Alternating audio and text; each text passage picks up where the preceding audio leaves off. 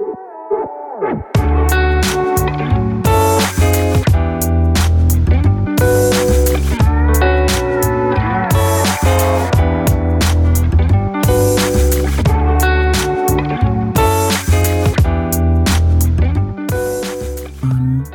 we're live.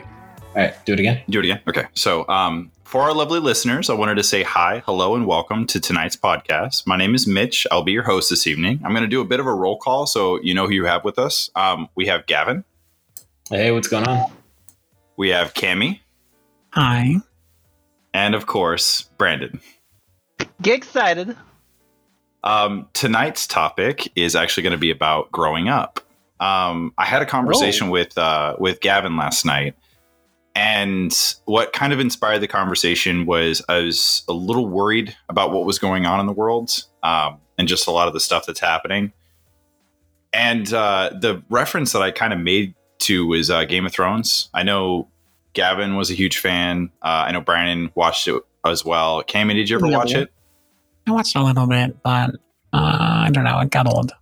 Yeah. Well, and it also kind of tanked at the end. But either way, one of the things that I got from that show was that basically the kids are in it and their parents run the world. Well, eventually the kids grow up and then they're the ones who are making all the moves and, and doing all the moving and the shaking.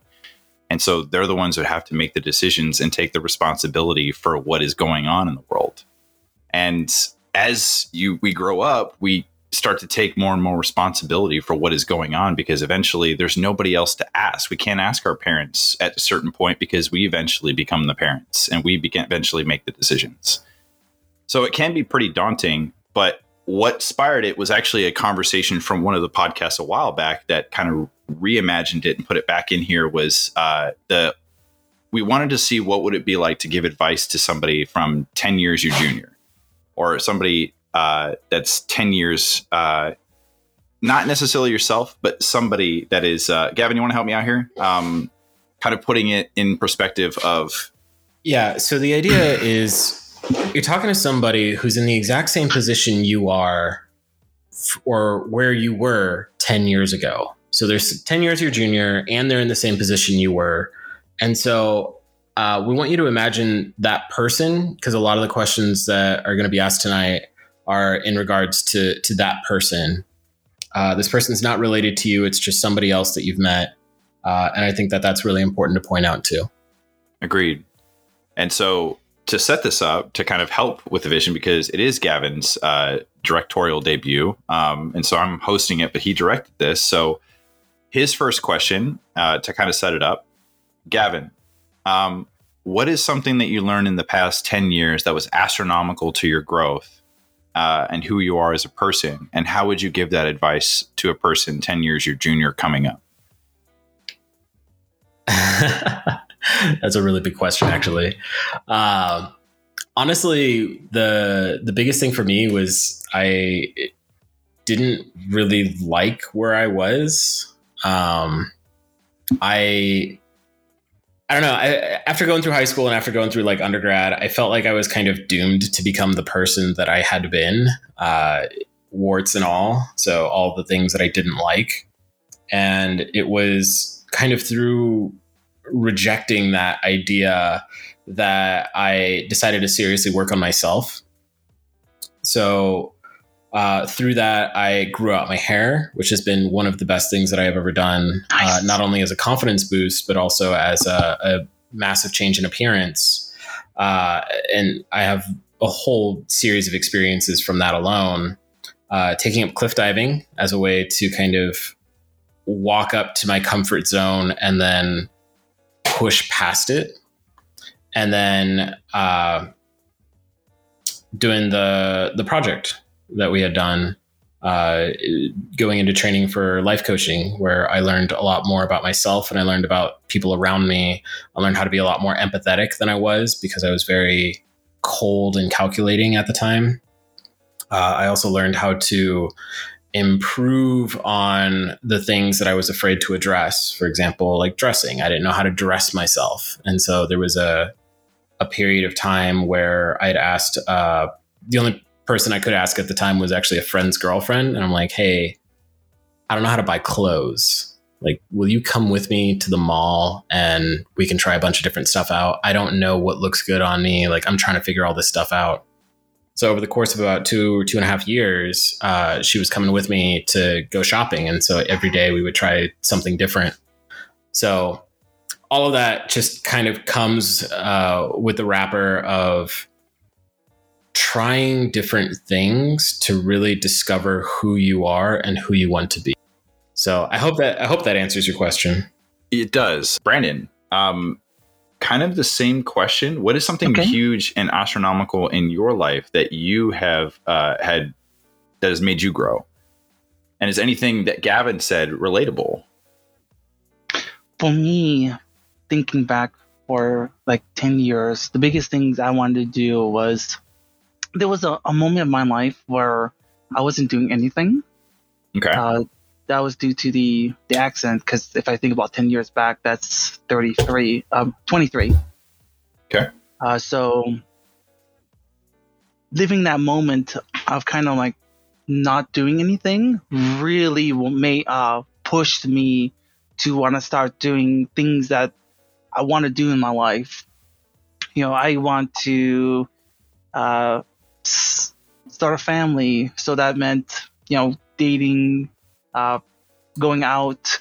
I wanted to make sure to find a place, you know, I could work, you know, get back to work, because being at home all day is boring, and I don't want to do that anymore. So I was definitely wanted to do something. I wanted to make use of my time. So I definitely wanted to go back to work, and I wanted to start making little moves to get back on my feet, where I'm not, at this current moment, I was living back at home with my family, recovering from the accident. So I want to position myself back to where it'd be easier for me to get my own place. And if you had to think about, is it easier to get your place in Hawaii, or is it easier to get your place in Arizona? Well, one is a lot easier than the other. So I was like, I got to come back. Plus, you know, I have a great set of friends, and I got comfortable, or maybe the word is addicted, to being the king of my own castle. You know, making your own rules is always exciting. So that's what I did. You know, as soon as I could, I came back. And I've never been to like, you went back and lived with your family again. I've never done that. I don't know what it's like to go from, because I know the king of the castle kind of feeling, where you're just like, this is my place. So I'm not sure what that's like, but I can imagine that being something you want to escape. Not fun. Yeah, it's not fun. Yeah, what Brandon's talking about, when I had to come back after, you know, having to, you know, parole or probation to my parents' house for a year, that was it was some weird, because it's like, I'm a grown person that I want to go do my own thing, but I can't yet because I either don't have the funds, or you know what I mean? Or I don't have the legality to. Yeah. And so that's a bit of a weird thing too, is all this. Because I even went back with college too. Like, I was in college, and then I ended up going back with my mom. And that was one of the things that she tried to do right away, was like, oh yeah, you have a curfew and this, that, and the other. And I was like, Mom, I've been out for 3 years on my own dime doing my own thing. And now I'm coming back. I'm going to let you know, I don't have a curfew. I'm not like, I'll pay rent. I'll do all that other stuff, but like, I'll come and go as I please. If that's not the case, then I might have to find a different situation. And she was kind of cool with that. She was like, all right, I get you. Nice. I understand. Okay. See, something that I can really relate to with Brandon on, not moving back to your parents, but like having that visceral reaction of, I don't enjoy this. Ooh, yeah. And so for me, the kind of knee-jerk reaction that I had was, I actually went out and bought some hiking shoes, and I would go hiking every day. Because that getting out of the house and moving is what made me feel like I was doing something, and physically and mentally like working towards something. So a question I have for you, Brandon, is what was your kind of knee-jerk reaction? Like, what was the first thing that you started, or the first change that you made immediately when you decided to make that change for yourself? Oh, okay. So when we talk about back home, the first thing I started doing was saving money. So right on. I was working with my dad, because that's like the easiest thing to do. And Also, it pays really well. And then the second thing was also was working with my mom's business because they gave me also something to do and some experience gain. So what I did is I just saved, as much money as I can, because I did do the route where, I wanted to contribute while being home. They thought it was weird because I didn't live back home since leaving high school. So that was a whole different Brandon than the Brandon that came home from college for a little time. I wanted to contribute. I wanted to pay some money for food, rent, and stuff. And my parents was like, you don't have to. I was like, yeah, but I do. Like in the real world, you contribute to the household. That's why I learned a lot being on my own. So I think that garnered also a lot of respect in my household. Like I didn't want to be that guy anymore. The greatest gift. That's a lot of maturity right there. Yeah, the greatest gift my parents did was let me go be on my own. Because when you're out on your own, especially when you're far away, where there's no like easy reinforcements to help you, there's no crutch. I am literally 6-hour plane trip away from my family. So there's no one easily can come be with me or come do something for me because it's impossible. So there is moments where you just, you're poor. If you're not working or you're struggling, you struggle. So struggling teaches you what's the meaning of a dollar. Ooh. The greatest thing I ever learned was being broke. Ooh. So being broke. Why was it being broke? Ooh. Because when you have to like manage your money, like making life choices, like I have this set amount of money and that's all I got at this time. I need to stretch it for rent, food, and other necessities.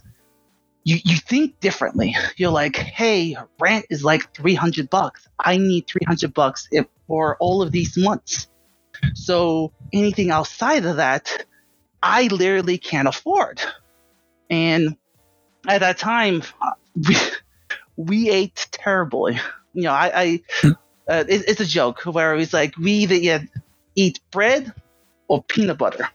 Yeah. And when we celebrate, we put that peanut butter on that bread. That's a good day. I remember we used to watch resources.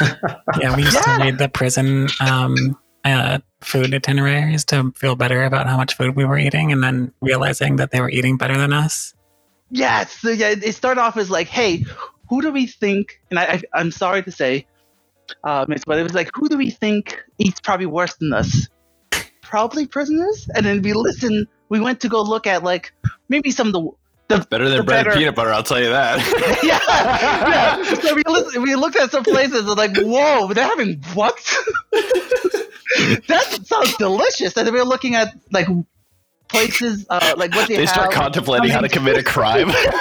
Yeah. When you're at that real low, you're like, you know what? That white collar crime, like what would consider it? Like, yeah.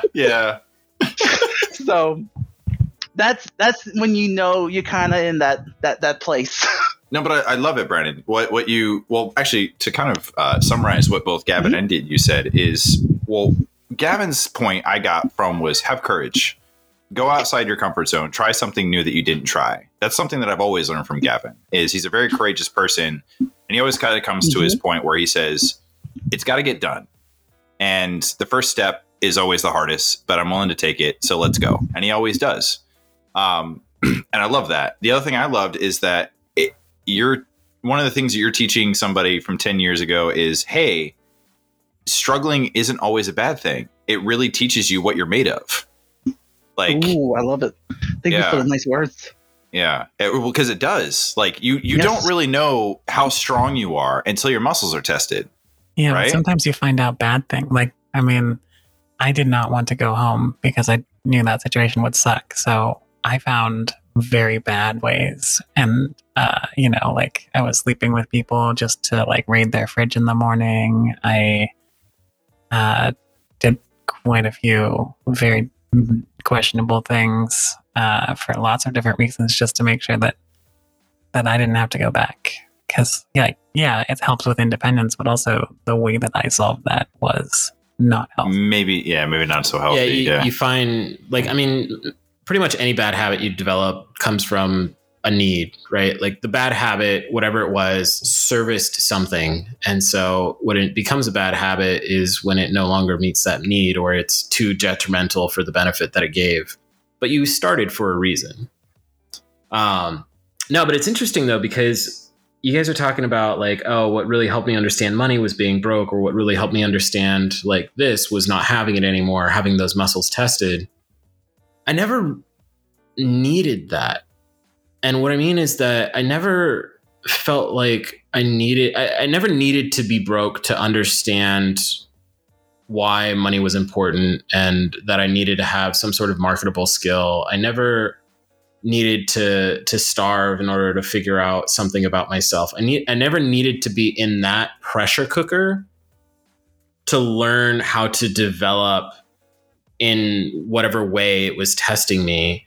And it's interesting because part of the conversation that Mitch and I had the other day that really inspired tonight's theme is he was talking about, I feel like I have to grow up, but it's coming sooner than I expected.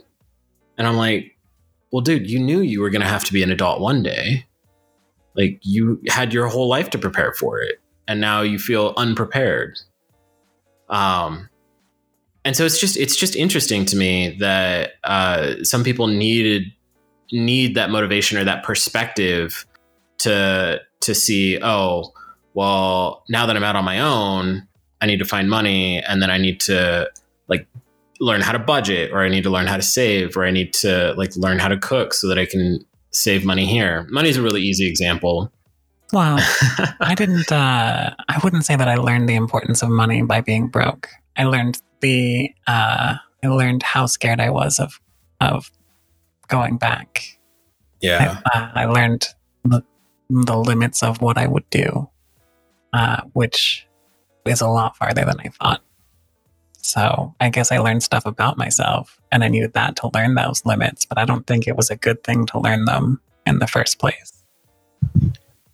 In honesty, I need to learn that lesson, because growing up, I always had the access of, if I needed money, I could just work with my father. And that was the easiest way to get resources. So I mean, I've been working with him as far as I can remember. So it was kind of like daycare. Like a weekend vacation for my mom. On the weekends, I go out with him. And she gets to have the whole weekend to herself, not driving her nuts, because I made that into an art form. I knew exactly how to do it. And the best way to do a practical joke is make it a full-on relay, where it's just like a cascading of events.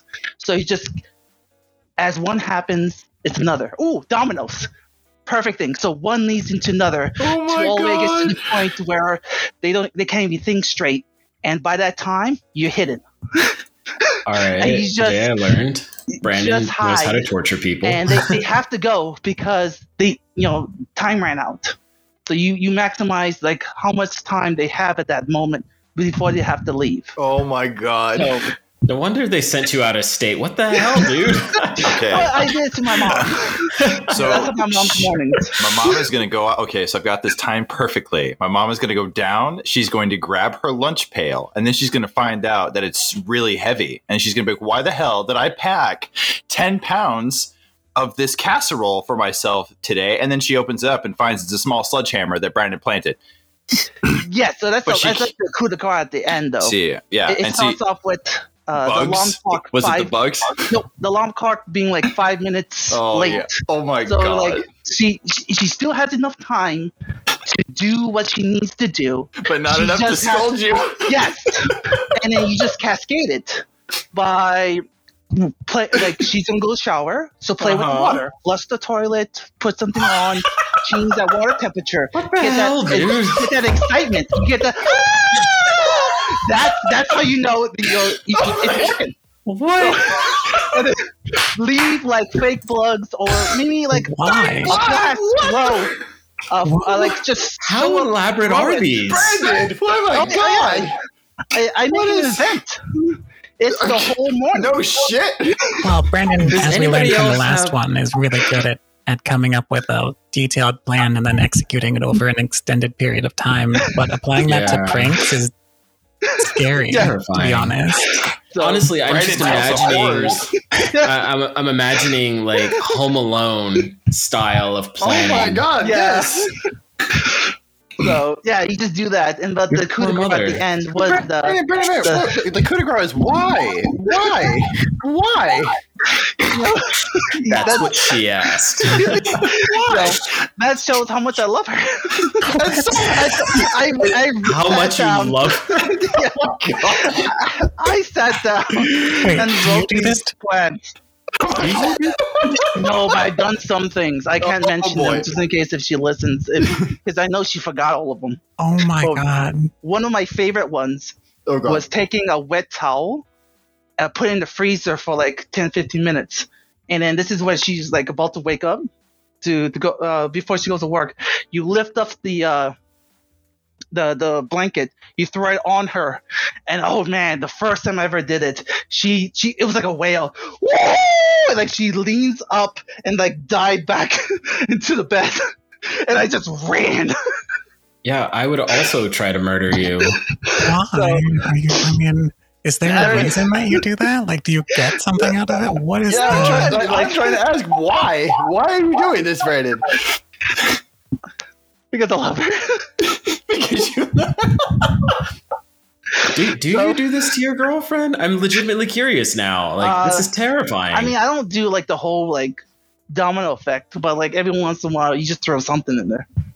So You just imagine Brandon doing like 5 or 6 jokes to his poor mom Renee, and then all of a sudden she's just like, and then she's trying to find him to beat his ass, and she's got 2 minutes to go, and she's like, you know what? I'll do it when I get home. And then Brandon's like, mission What accomplished. happens- You won't be mad when you get home.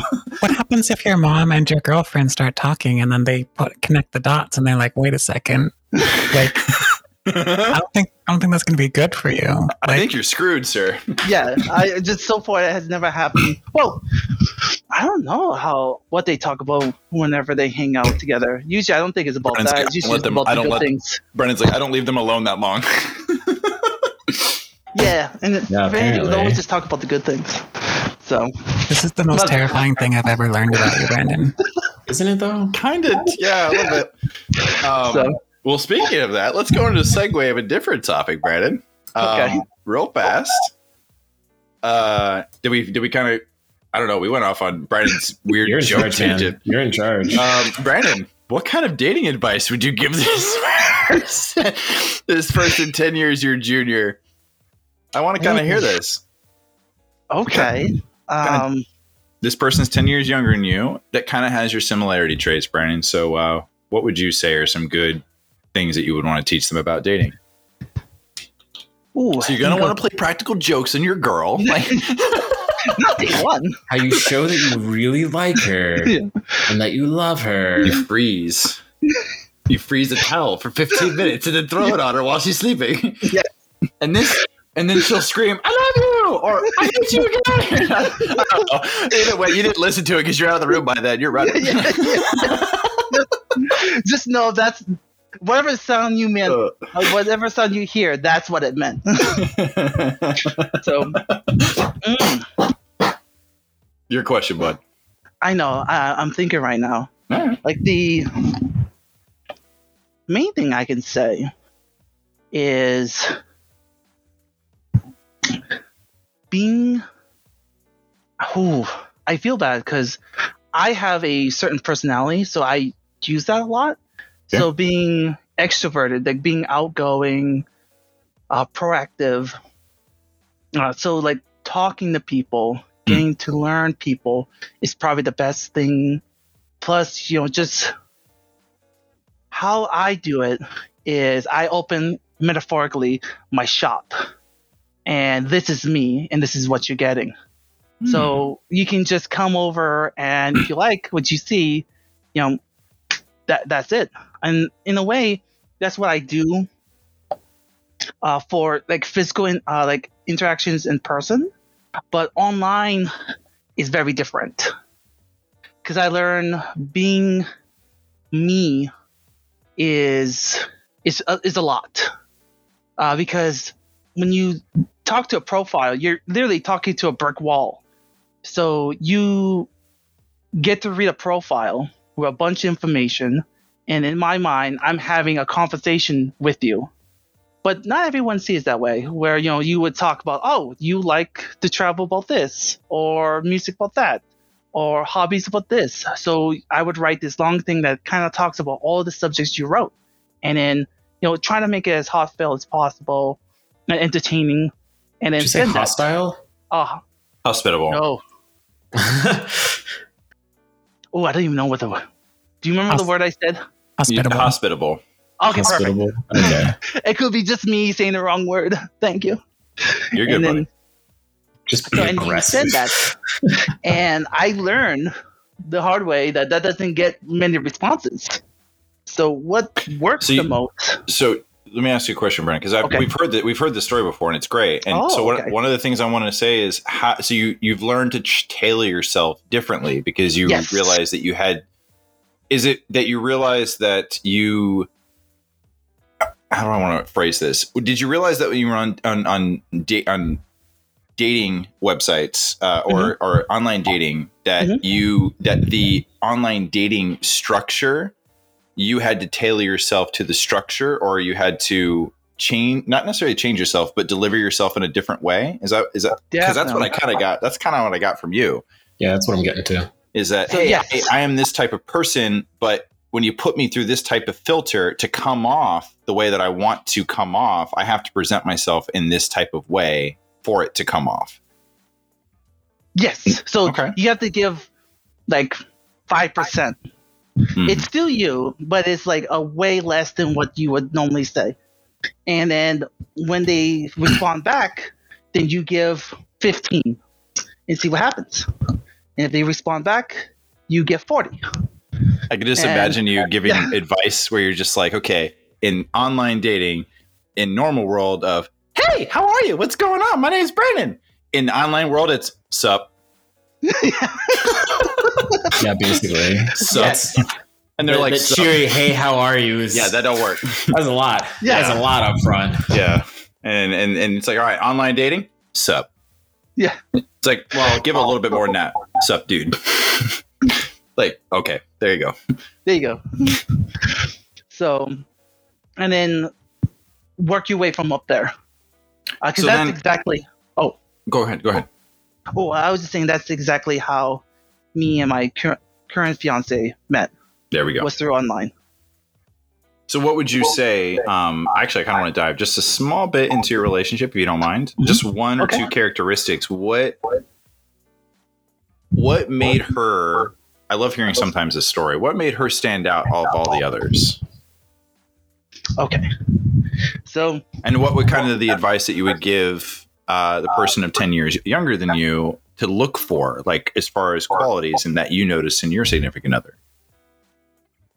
I hope I'm making sense without tacking too much crap on, but there you go. No worries.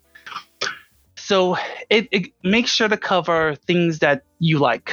So, your personal qualities you look for, or like things that attract you. Because I originally thought my fiance was Asian. She's Native American. So it's like Asian but with benefits. So Asian with benefits? Yeah. So what? If you're a big fan of the Bringing Straight, that means that they came from Russia or like Asia across, and they do have some of the highlights. She has these beautiful half moon eyes. She has the long black hair, brown eyes that I like. So those are some of the things that I was like, ooh. So those are things that I like from a visual aspect, or from a. That's good. That's good. Visual aspect. Okay. I will give you $10 right now if you go in the other room and tell Shan she is like Asian with benefits. I think we've had this conversation before, though. Yeah, It's like yeah. if they have a child, their child is like what you get both Native Double buff. American and Yes. Native Hawaiian Yes, benefits. because they're technically considered different natives. So Right. you can technically be. Oh, I don't know if you can also Well, be it's still Eskimo. AAPI. That's what they're calling it. So- Asian American Pacific Islander. Yeah, well, I learned that the most important thing is to put on is what's your rarest ethnicity. So I always put Hawaiian in there. So it's 25%, but it's in there. So I do have the benefits for it because I actually took the time to register myself. And lucky enough, my nieces, because I registered myself, and it's from my dad's side of the family. You know, my brother has this, the same blood, so they actually are able to get those benefits through me, or through my Interesting. association. Yeah. Yeah. What So- is this registration you're talking about? I'm not familiar. So you have to register with OHA and Kamehameha to get For what exactly? OHA. It is, I forget what the O stands for. Maybe like organized. It's there's an O and then Hawaiian Affairs. Oh, So- okay. That's how they do the whole thing about background to make sure you have Hawaiian blood, and then they kind of look at the percentages because it is important. The farthest they can go down is 1/8. So after 1/8, you don't have any benefits. So that's kind of rough because there's not that many Hawaiians left. So it's hard to kind of keep that percentage up. Yeah. So And for people who aren't aware, what are the benefits that you're talking about? mainly for me, what I was using it for was with Kamehameha, help with school. Mhm. So you can get, if you qualify, up to like 10,000 off a year for going to school. So that actually helped paid off for my college. Oh, nice. Yeah. Don't you also get like a housing loan Yes. support?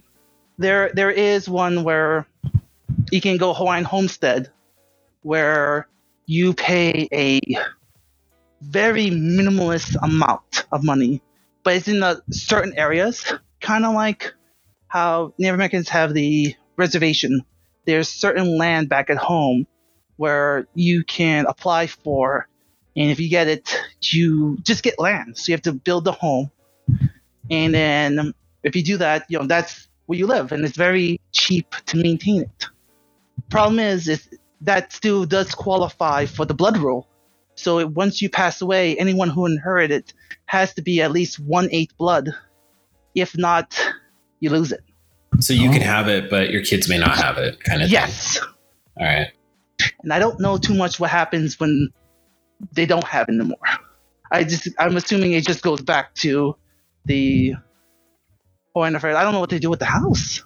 So to go back and bring you back Yeah. to speed, but that was actually really cool, Brian. I didn't know stuff like that. But to go back to the whole dating thing, we were in the process of talking. You talked about a physical, Yes. Traits. yeah, physical traits of Shan, and then what were some? I'm guessing you're going off a checklist, so I guess we're about to Yeah. hit like either emotional or mental. Yeah, so I liked how she had a plan. She stated what her goals were. She was Okay. going to college. She wanted to be a teacher, and I thought that was a fascinating profession. So that was also some conversations we would have together, and I just liked some of the things she talked about. So she talked about she was into, like superheroes. So, and we had this great conversation. It's like, what's your favorite superhero? She's like, well, my brother likes Wolverine. I'm like, okay, that's kind of cool. I think I like Batman. I was like, oh my god, yes! Magic word right there. So that was one of those things that I loved about. And just reading similarities. So what it is just enough for intrigue, Okay. and then that intrigue. Mainly, that's one of the things I would ask to have is have that curiosity, have that first step of faith. So you see something interesting, go for it. Because the only thing that can happen is they never respawn, and you just go to the next one. After a while, I know it's going to be the first couple of times whenever, especially if you really liked what you read, you want them to respawn back, but you have no control of that. What we can do is see how we can tweak what we do to maybe get that intrigue returned a little bit better for the next one. Because it is going to be a gamble. It's you rolling the dice. The thing that I feel... No, go ahead. The thing that I feel that we need for love is just that chance to meet someone. So just having an opportunity to meet someone is that thing that you need the most. And from there, it's all about you and them. And do you connect or not? And you'll find out together.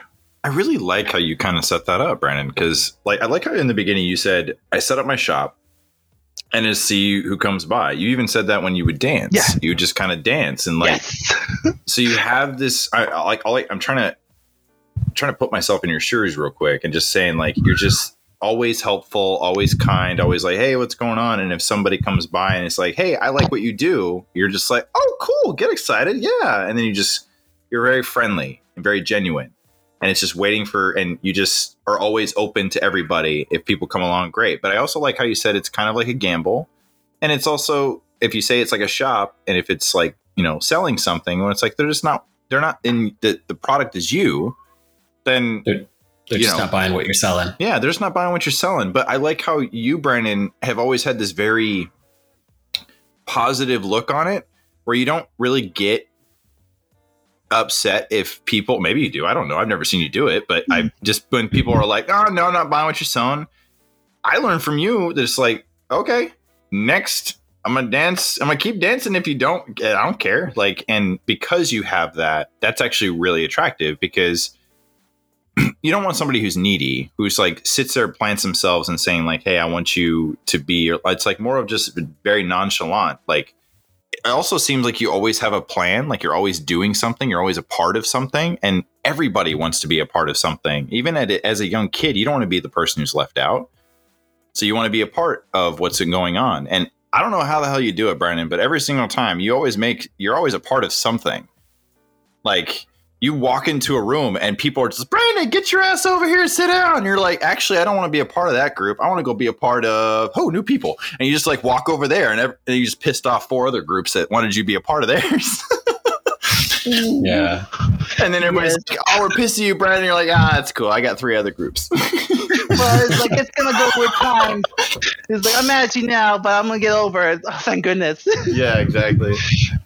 But I like that. I like how, again, I'm hearing courage in both. And I like how you're giving advice on how to maybe, and at least how you do it. But then I also like your story about how you're giving what you're looking for, or certain traits that you're looking for, but you're not specifically looking for anything. That's another reason why I love your approach to it. You're not really specifically looking for anything. You're very open. You're like, no. I can love anybody. It's just who wants to come along and love me. All right, what do you like? Batman. All right, what do you like? All right, cool. We're starting to get a little closer, and what and I just love that you you don't have specifics. Maybe you do. Well, you kind of did. Physically, a little bit, but personality wise, and this is just my personal take on your personality, Brandon. Is you can literally love anybody. I mean, if they're a shit person, then obviously you're like, oh, okay. And even then you're sitting there okay, that's cool. All right, you're a shit guy. That's fine. You sit right over there and be over there. Meeting you. Bye. Have a good nice day. Meeting you. Fuck off nicely. Yeah. But you're like that. And I like that. So we talked about physically, we talked about compatibility. Compatibility. Here's a couple of questions, and this is for everybody. This is not just Brandon. I want to ask a question. I brought this up not that too long. Do you think music is a huge thing of compatibility that you probably need? So I learned that I don't like as much music as I thought I did. because Does she listen to it a lot more than you do? Oh, well, she listens to a bigger variety of music than I do. I mean, I have this great story where we're inside her vehicle, so we're listening to a country music song, and all of a sudden, the next song is like one of those death metal songs, and I was like, "What is going on here?" And I see her like and just switching her head. I was like, "Oh my god, how did we go from country to like death metal?" I want to make your heart as a son of a bitch. Drink of the road, and I was like, "What is going on?" And then she's just jamming, just like the other song. Well, differently, but she's still jamming to this music. And I was like, wow, I don't like a big range of music as I thought. I like a lot of music that you can dance to. You can't dance to this. At least I can. So you can march to it, Brandon. I've never done that. Oh. Gavin, why don't you throw your 2 cents on mosh pits? Oh, freaking wow. love them. Huge fan. Totally great. I don't know exactly what to say. I don't know. I feel like I want to add that I don't think that music should be something that you look at as a compatibility requirement, because people's tastes change over time. So any trait that you think you need compatibility with somebody, like they need to have a matching this or they need to have a matching that, like you might as well be asking them to have a matching wardrobe. Like if their wardrobe doesn't match mine, then I'm not going to love them anymore. Like I don't think there's a good reason to ever put any kind of like, we need these compatibilities or it's not going to work. Very, very good point, Cammie. What I'm hearing from Cammie is that my requirement to have a matching wardrobe is maybe a little too much to ask for a partner. Yeah, you're gonna have to dial that back, Gavin. I'm sorry. Not everybody can wear your sexy. Spend all this t-shirts. goddamn money. I mean, I would be more interested. Like, can their hair match up with yours? No. I know. So that's very hard for. That's a hard thing. Finally met when her hair finally becomes better than Gavin's. Gavin's like, I'm leaving you. Oh no! I'm just gonna steal her products. And slowly gain back your advantage. I think that like anything. I mean, music could be something that you need to be compatible with. It just really depends on like your lifestyle and what is a priority for you. If you're somebody that really likes to go out to like EDM concerts and shows, and she really hates EDM and can't stand it. So an old friend of mine from when I was in grad school, he got married.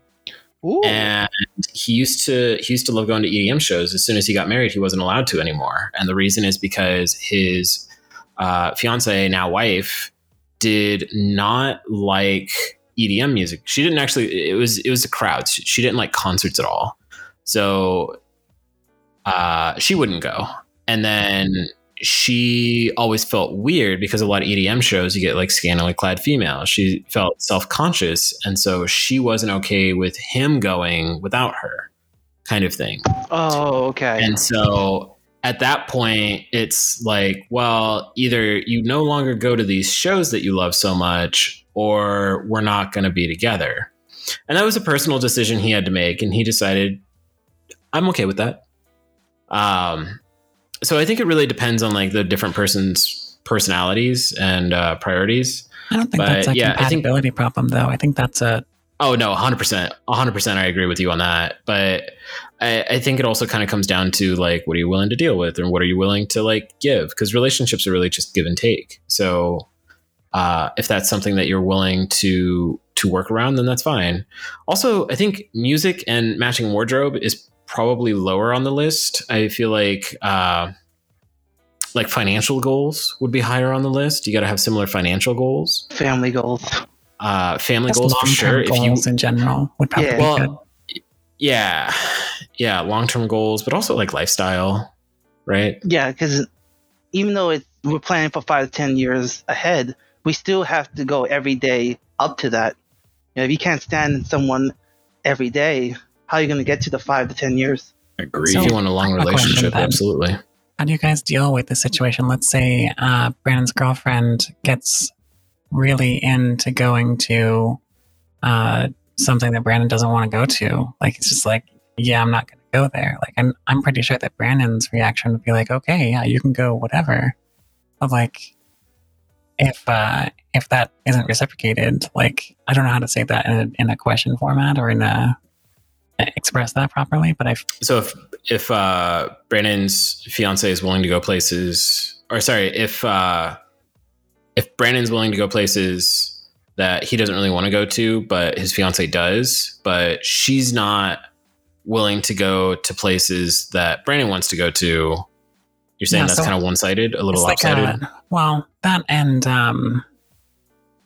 like a shifting limit, right? So like you have, you say, listen, I'm not interested in any kind of cheating at all whatsoever. And then, like 10 years from now, Shan's really into trying to go to a sex party or something, and Brandon just doesn't want to do it because he can't like deal with that. And so, it's this like fracture in the relationship over this thing because it's being treated as a compatibility thing.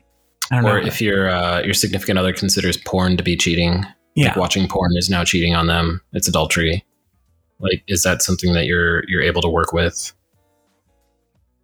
I don't know how to, because things change over time, and I like introducing like the acceptance and stuff like that rather than trying to find matching. Like, it's having matching traits is a cherry on the top, but it's not the base of the relationship, in my opinion. Agreed. I think I feel like you need to have a solid foundation. Yeah. I think that principles are more important than traits. I think if you have goals and they're kind of set in the same area, then you can kind of accommodate for that. I don't know, because like that's a really. I love this too. That even though I'm hosting, I love that Cammie interjected and wanted to ask a question because it spawned her to want to ask a question, and then before that, Gavin did. This is going really well, guys. I like this. That's a really hard question to ask though, Cammie, because people's traits change over time, basically. Agreed. Absolutely. Because you might like something one day, but then later you're just like, nah, I don't do that anymore. And maybe that was the thing, like you talked about with your friend, Gavin, with your the EDM guy, right? Well, say the situation was different. Say they both liked it in the beginning, but then the girl was like, she fell off because she just grew out of it, or she didn't want to do it anymore, or she didn't want to do drugs, or she didn't like, whatever. She just was like, nah, I'm done with that phase, but he's still in it. And so it's like, there's a conversation, because then that conversation, I could totally see it going like, well, you used to, like, that's how we met. Now all of a sudden you're different now because, you know what I mean? And there we go. So what would you, I'm sure that happens, but that sounds very hypothetical. Well, I don't like think how that's it's laid out. Hypothetical in that that sounds like something that happens all the time, especially if people meet in drugs or sex parties or things that are generally considered unscrupulous.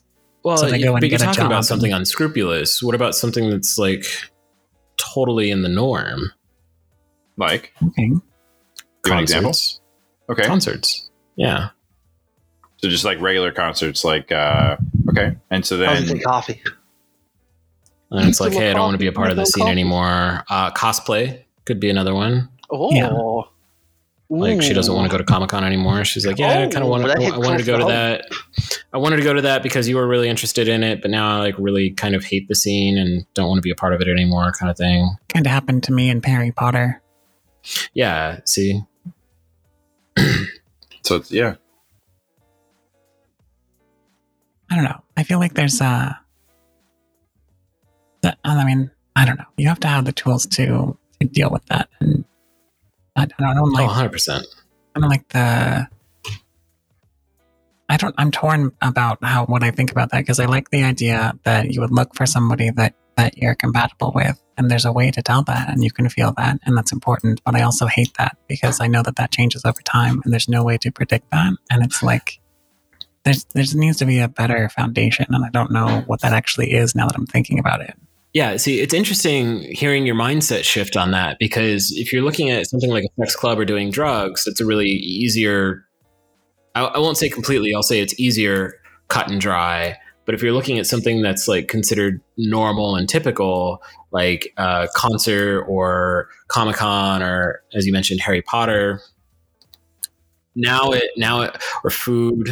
Now it becomes a little bit more, well, I'm going to have to think about this on a case by case basis. And I honestly, I think that's the appropriate response is, again, it just comes down to like your priorities and what's important to you. And it's possible, like if you love Chipotle and she got sick from Chipotle and will never eat Chipotle again, like that's something that you're going to have to deal with and find a way to deal with it together. I didn't mean to make it all negative. And No, but that's a good question. The food This is a really good question, Gabby. brings closer to home because that's something more relatable. Usually though, I really wish I had like an experience that kind of happens. Mostly like for me, it's I am more accepted to do a lot range of things, and some of those things my fiance doesn't like. But we do have this open conversations like, okay, so if you're gonna do those things, these are some things just to keep in mind now. And it also helps me too, because sometimes we don't even have like too much of this conversation, but I put these rules myself because then I want to make sure that I do the right things where I'm allowed to like I can do things that I still like doing, or I can like I prefer doing, yet I can do it alone or with others. So having this respect kind of forces me to make sure I do everything properly with this kind of as a gift. The best way I could say is like when we went to the rave on your birthday. So, I made sure that I basically stay within these rules I made myself because I kind of it came out of nowhere. So I didn't really have a conversation. I just kind of messaged, "Hey, I'm going to do this tonight," and like, "Oh, okay." It's like, yeah. So then that was it. So I had to think, what are some things that I want to make sure to do that night. So, and it, some people may think it's like, oh, but you hinder yourself. It's like, no, I'm protecting this thing I love. So, it's you get respect. You give respect back. So this is me giving my respect back to the relationship I have. So, but in the end, it was a ton of fun. So I do know it is not a scene that she would like, because there's moments where it gets really hot and claustrophobic, and I think I know that she doesn't like from other experiences. But I know how to basically be in those situations confidently. So that's something I know moving forward if that ever happens again. But I also will make sure to keep her informed of what I'm doing. And that's just respect coming back. Trust and communication. Yes. Yeah. So I think we're getting a little off topic from the 10-year younger version. Not necessarily, because Brennan was kind of giving off on dating advice, and what I've gotten from it over the little bit is a lot of understanding about communication with dating advice and boundaries, and setting up boundaries and making sure that those boundaries are agreed upon. They're set. So therefore, when you get into a situation, you actually have something set up to where it's a lot easier to maneuver in that relationship, because you guys have already kind of set up shop in a way. You kind of know where everything's at, so you know exactly what to do when those things arise. Case in point, a really good analogy. Some of you guys have seen the show How I Met Your Mother, and two of the characters, whenever they're having an issue or a fight, they always, if it gets too crazy or they don't have time to be able to deal with it, they always say pause, and they put the pause on hold. They put the fight on hold, and they get back to it when they can. And a lot of times they'll unpause and they'll go back at the fight. But that is a system that those two set up for themselves to be able to handle situations and be able to maneuver that. And so it's a system that they set up themselves. And what I heard from Brandon as far as his dating advice is that if you do find a girl, he kind of gave me a little bit on how to find her. and what to look for. But then when you do find her, here are some parameters to have in your relationship that might help you, or at least that has helped him over time. That's what I got. So we haven't really gotten away from the 10-year thing. It's just more of he dived deeper into the conversation, which is great. That's exactly what we're here for. So does anybody else have anything on dating advice that they want to contribute? For myself, if somebody is in my situation that I was 10 years ago, just remember, you don't have to be in a relationship. It's okay not to date anyone. It doesn't make you any less. And it's okay to not even want to be in a relationship. Very, very good. Well said, Cami. You're right. You could, it's kind of wanting to find yourself, or it's completely okay to be alone. I also think that sometimes we put a lot of emphasis on, you got to find your other person. Why aren't you? They put that a lot in with women, where it's like weird after a certain age, where it's like, oh, you don't have a man, you're not going to have kids. Like, I remember having a conversation with a couple of my friends that were women, that they had those conversations with me and saying, yeah, my mom comes to me and she's just like, the family's looking at me like, what's going on? You're in your 30s now. What is that like? Oh my God. The women's side of things is that don't be ashamed to do something like freeze your eggs and wait. So, yeah. Well, to kind of segue into one of the next questions is for you, Cami. If nobody else has anything on dating advice. No. Anybody? Go for it. No. Cami, there's actually two different ones. Cami, I want to go with this one. You talk a lot about polyamory. Would you recommend that to this person, the person that's 10 years your junior? Or do you think it is something that they will need to grow into over time? So, I've never been in a monogamous relationship. Okay. So the 10 years ago me didn't know the word polyamory, but I was polyamorous. And so I would not necessarily recommend polyamory, just a basic education, and that would probably start me on a very interesting lifelong journey, because it leads you to a lot of research. Although 10 years ago there wasn't a lot of research, it was just like a community of people, and you had to kind of hunt yourself into it. But yeah, I mean, I would recommend it in that that is what I am. I don't know how else to answer that. Well, I guess one of the ways I think Gavin set up the question, and I liked it, is if the person, because one of the last podcasts that you did, you brought up polyamory and some of the benefits of at least how to look at the relationship differently. And I liked how, well, because with polyamory, it's like you have multiple people to go to for different facets. At least I believe that's how it looks like. It's like you don't go to one person for everything. You have a few people for that. The example that was used in one of the books is there's a lady and she's a mother, but she's also a professional speaker. And so she goes to the conference, and one of her partners is at home taking care of the baby. And when she's done with that conference, she wants to call and talk to somebody excited, but she can't do that to the person taking care of the kid because he needs the time to, put the kid to bed, make the meals, and do all of that stuff. So she calls her other partner to be excited about it with. So you can distribute the requirements of a relationship so that you're not putting unnecessary strain on people, because it's kind of unfair to do that. Like, they're taking care of the kid and now they're just like stuck at home when you don't have to be that. People can share duties and things. Well, I do that even with my friends though. Like, there's times where I know that if I can't call my girlfriend right now because she's in the middle of hanging out with her friend, and that, it'd be taken away from her time. So I would, and if there's something really big that I wanted to talk about, then I'd call, Gavin or Brandon. Relationships, that's how they solve it, through friends. And that's why when I say that it's important to remember that your friend networks devolve over time. Like, when you're in your 50s, you're not going to have as many friends as you do now. And it's going to be nearly impossible to rekindle and even make new friends. And so you're going to have a hard time turning to those outside people. Whereas in the polyamorous situation, it's more sustainable because as long as the relationship is solid.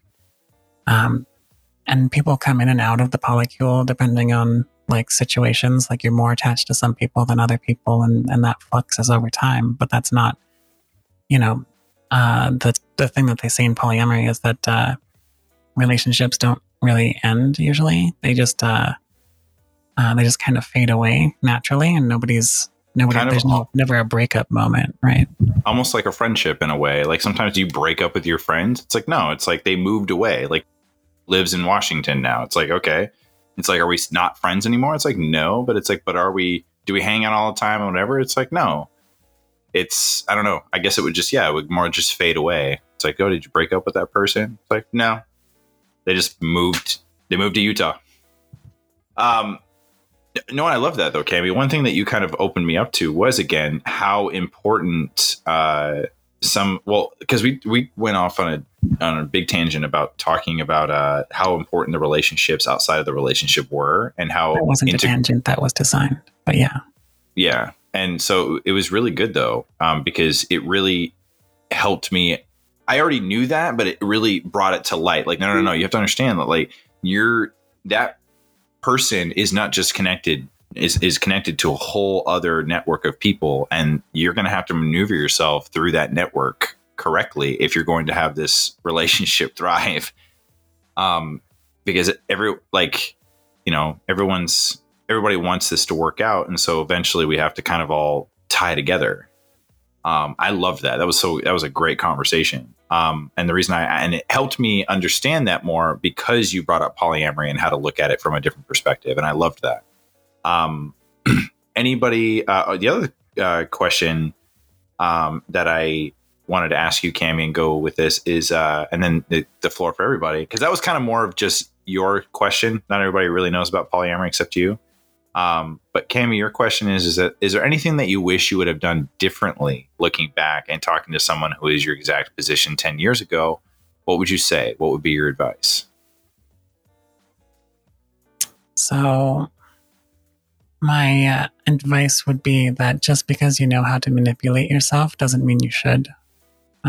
What I did to prevent myself from doing the transition was identify what gender is on that spectrum and visualize it. And then I manipulated my perception of it to feel like I was more feminine without actually going through any transition thing. And that is supremely effective, to be honest. Like, that lasted literally 10 years before it became untenable. And I started realizing I was getting depressed again, and it was about the same thing. And I was so mad at that point, right? Because I was like, I thought I had this figured out, but I don't. So just because you understand how you think about stuff and how to reward yourself and alter your perceptions doesn't mean that you should. You need to be conscious of, you need to be doing that ethically to yourself. Gotcha. Oh.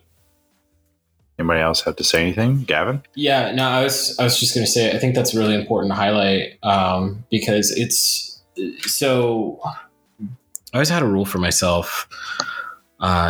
Never, like, you can lie to people, but never lie to yourself. And I think that, so the reason why I was always never lie to yourself is because it's very easy to lose sight of what is real and what is not. Agreed.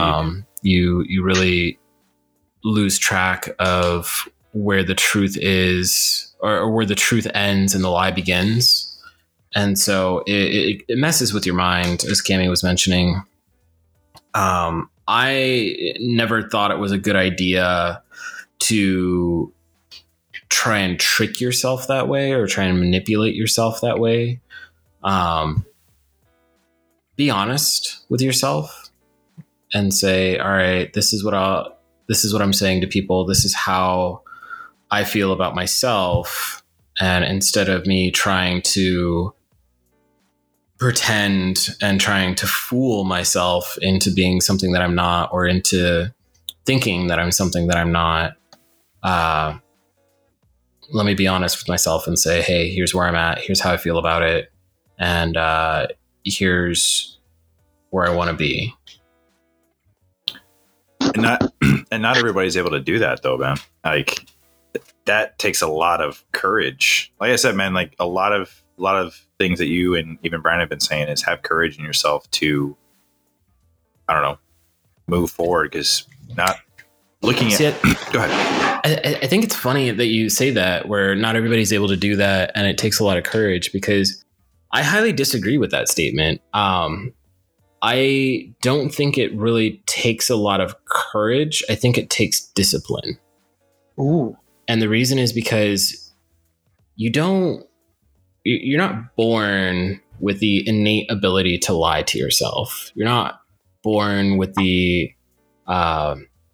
thought of, I am X, but I want to be Y. So let me think that I'm Y and do absolutely nothing to make that change. It feels like you're really lost, and instead of making the change that you want to make, you're making excuses. When I started doing the manipulation on myself, I didn't see it as manipulation, and it took me quite a while to realize that what I was doing. And I think at that point is when things started getting bad. But the reality of what was happening is that I had learned that there is this gender spectrum, and that it's largely this amalgamated thought process. And I was like, okay, so if gender's just a thought process, then I can change that. And it's true, you can. The problem is that the rest of the world doesn't reflect that. And so over time, that kind of erodes, and it became very obvious what I had done. I had divorced myself from reality, essentially. And it had become very untenable, obviously. But I didn't identify it at the time that I was doing it, which actually really frustrated me and was the reason I was really angry. And I don't know how I would have. The conclusion that I came to and the solution that I came to seemed completely logical and not at all problematic in any way. But then looking back at it now, it looks like I'm deceiving myself, but it never felt like that.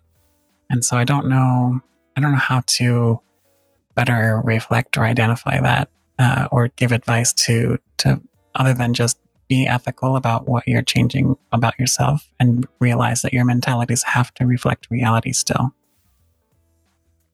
Sorry. No, I think as cliched as it is, be yourself. Don't pretend to be anything else.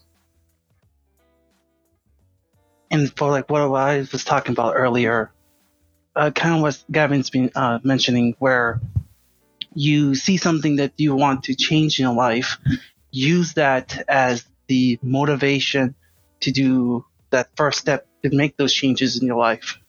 Because in my experience, that, there was things that I saw I wanted that I didn't have, and being where I was, I wanted to change what my life was right at that moment.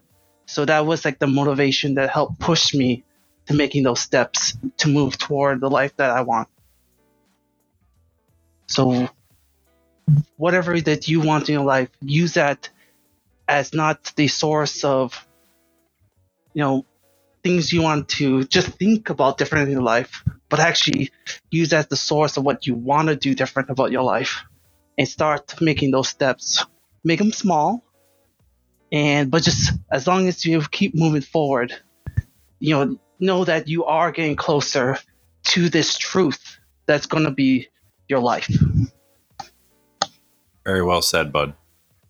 And I love how everybody kind of chimed in on that last question. And I kind of want to segue, because I think, is everybody all good with that one? I think so. Yeah. I kind of want to move to this next one, which, since Brandy, you kind of had a little heart to mouth moment, I want to hit you with the next question. You ready? Okay. Brandon? Yes. What would you tell a 10-year version or younger version of God damn it. What would you tell a person 10 years younger or 10 years your junior to stop doing immediately? Ooh. This is for everybody. It's not just you, Brandon. So if you can't think of something right now, Brandon, somebody chime in. It's actually the one of the things that helped re-energize my movements up forward. It is, don't do nothing. Always show like I would encourage you to do more than whatever you're doing in your life. This could be from work. So your job role or what do you normally do more and see what happens from that. I used to sit and think they're just not utilizing my strengths because I know what I can do and it's way more than what I'm doing now. But I'm going to wait for them to give me the opportunity. Don't do that. Get the opportunity because no one sees what you're capable. They assume that you're just there for that paycheck or, just to do the responsibilities that you are given. So let them know through action that you are ready for more. You can do more. You're hungry. You got ideas. And let those be like the springboard. Because as soon as you do more, they are willing to give you more. There is more talk about you. More people know you. So you get invited to some things that you didn't think was possible. You get to go to like maybe some of the big kids meetings that, you can say more of your mind and make more of an impact for your department. But you wouldn't know these things if you just went to work, did what you need to do, and go home. So take an idea about your job that you feel can be done better, bring it up to someone who has the power to let you do it, and do it and see what happens. And if you're able to do that one thing, get maybe another and just kind of like build more. And then from that, you will learn that you have more opportunities now available. Maybe this path you never thought you wanted to do now is available to you because you've done these extra things. And maybe these extra things are the rewarding things that help you get through your days. You may be excellent at what you do, but now with this extra gems that you do, maybe that makes you happier of going to work or so or do whatever. That reminds me of the whole concept of just express yourself, make yourself known. See and be seen. Yeah. So that would be something that I would recommend. So your version of what to stop doing immediately is stopping. Well, start doing stuff. Start doing, yeah. Start doing stuff. I do apologize if it didn't come out. I was like, basically. No. It was very good. Yeah, it was very good. Yeah. But it's like, stop doing this immediately. Sitting around. Yeah. Wait, what? Don't you be sitting around. Don't be doing nothing. But I'm doing nothing right now. And move. Yeah. Move In it. video games terms, always be casting. Yes. Ooh, I like that. Got the mana. Use it. Yeah, that's what they tell healers in Final Fantasy, which is the only game that I play religiously. I like it. That's really good. Gavin, we'll switch to you. What is something that you would tell a 10-year junior to stop doing immediately that had some of your characteristics? Shit, I got to think 10 years ago.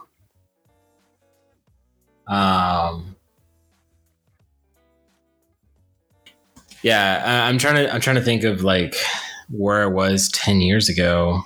I know for me, it would be honesty, be more honest with myself, but also be honest more with people. I didn't learn that until truth will set you free, but first it's going to piss you off. And I see people around work right now who kind of live in my old way of doing things, where it's just keep everybody happy, keep everybody cool, everybody's cool with you, and just keep everybody cool with you. And it's like no conflict arises. But then the problem is that like when conflict does arise, you don't know how to do it, and you haven't really worked through how to get everybody back to being cool again. And being able to have people be honest with me and tell me my flaws and tell me things that I'm doing wrong.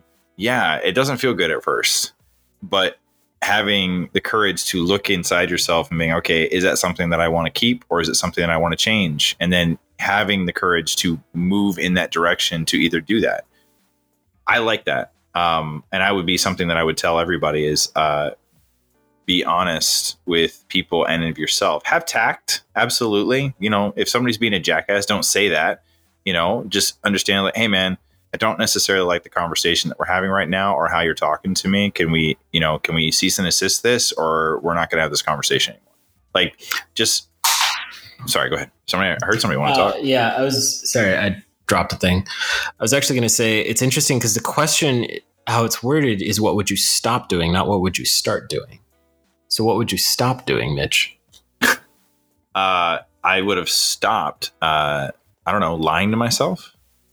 I guess I'm going off of what, I guess going off of what Cammie was saying is like, don't lie to yourself. Be honest with yourself. It's hard to identify that you're lying to yourself, right? Yeah. You set up all these things and you don't realize it at the time. You're like, you look back at it now and it's hindsight 2020 and you're like, oh, wow, I was just lying to myself for years. I need to stop doing that. But then you're just like, well, what am I currently lying to myself about? And I don't think very many people actually actively think about that. Like they always go, oh, I need to stop doing that. And they think that they have, but then 10 years later, they're like, I really need to stop doing that. Yeah.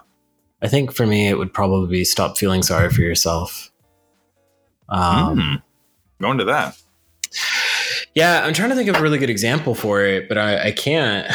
Basically, it's really easy to kind of fit into the whole like, woe is me, like I can't do this or I won't do this or I'm not there yet kind of thing. Ooh. But you move away from feeling sorry for yourself and be like, all right, cool, you're not there yet. What does it take to get there? Do you want to get there? Or what are some other things that you can really be focusing on?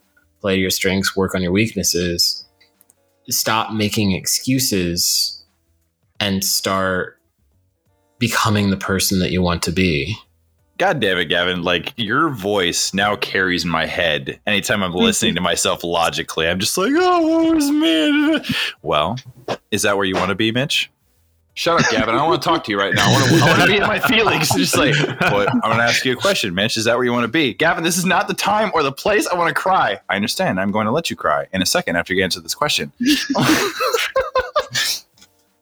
No, but I feel like it's really easy to box yourself in and make excuses. Absolutely. And honestly, like not everybody has the same ambitions, and that's kind of their prerogative. But I think it comes down to what I mean by like stop feeling sorry for yourself is if you're hurt or hurting, it's really easy to be in that mindset. Like you just broke up with somebody or somebody broke up with you, or you heard some really bad news, or you had like a really stressful week or something like that. It's really easy to fall into like, oh, I deserve a week on the couch, or I deserve this, I deserve that, or don't mind me, I'm mourning, or don't mind me, like I'm just sad right now. Like there definitely is a time and a place for that. Don't get me wrong. But at a certain point, you got to pick yourself up. Exactly. Yeah, exactly. Or let people come and pick you up so you can stand up straight again. Maybe you don't have the strength to pick yourself up by yourself, but at least stop swatting the hands away that are trying to help you up. Because I was thinking about this earlier this morning, and it's going to sound weird because it's one of those shower thought kind of things. I think about a lot of stuff. Those are good. So the Suns have been doing really well, so I'm going to use a lot of like basketball analogies right now. It's okay. I used The Last Dance. It's all good. Yeah, exactly. So I'm thinking about somebody. I was helping my cousin the other week. Went out, visited some family out of state, and I was talking to my cousin. She was struggling to find a full-time job, and so I was helping her with a resume, and I was asking her like, "Hey, what are some things that you're looking, what do you want to do?" kind of thing. She's like, well, I don't want to do this. I don't want to do this. I don't want to do this. It's like, okay, yeah, that's very like way too specific. And you don't have the skill sets to be, like demand something like that or to negotiate a position like that. So what are some things that you will absolutely never do? And what are some things that you kind of sort of maybe might be okay with doing? Because you're going to wind up doing a lot of the kind of sort of maybe might be okay with doing stuff. So I was working on a resume. I was helping her tailor it, but it got me thinking of, okay, somebody feels like they can't do something. Why? It's like, oh, I'm just not confident enough. Like, yes. What are the skills that you need to? What are the skills that you need to build in order to do this, this, or this? It's like, oh, well, I just really need to be more confident. And it's like, confidence is not a skill. Confidence is more like a muscle. And if you think about it that way, it really shifts your perspective.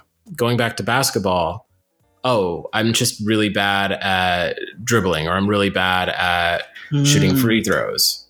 If only I was more confident, or if only I had like bigger biceps. It's like, that's not going to make you any better at dribbling. You need to develop the skill. Like, no matter how much confidence you have, you just got to find a way around it. So I gave her a book, and I think it's a really important book for a lot of people, especially when it comes to career stuff and networking. And it's called Networking for People Who Hate Networking.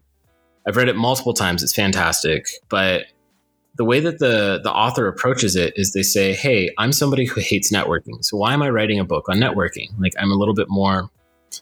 And she never says introvert or extrovert. She uses different words and different terminology. But the general premise is introverts and extroverts. And so she says, I'm mostly an introvert. So how do introverts get better at networking?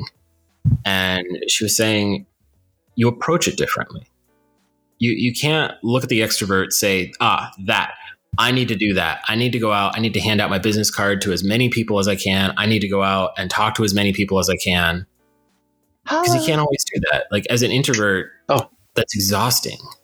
And so instead, she says, there's another way around it to still achieve the same results. So you play to your strengths, you work on your weaknesses. Extroverts are talk to think.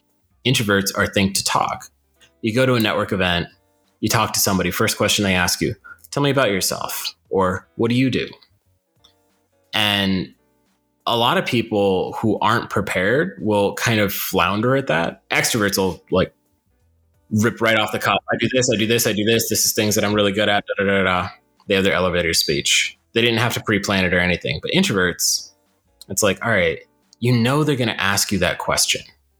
So you're a think to talk person. You have the opportunity to create answers for the questions you know people are going to ask, so that when they ask, you can just fire that off the cuff and be like, oh, I do this, I do this, I do this. And so it really shifts your mindset, where it's not necessarily like changing your ability. It's changing where you put your focus and like how you approach a different problem. Yes, I love how you just said that. Change your focus. It's like, do I want to ask the question, or do I want to give the answer? Yeah. So going back to not feeling sorry for yourself,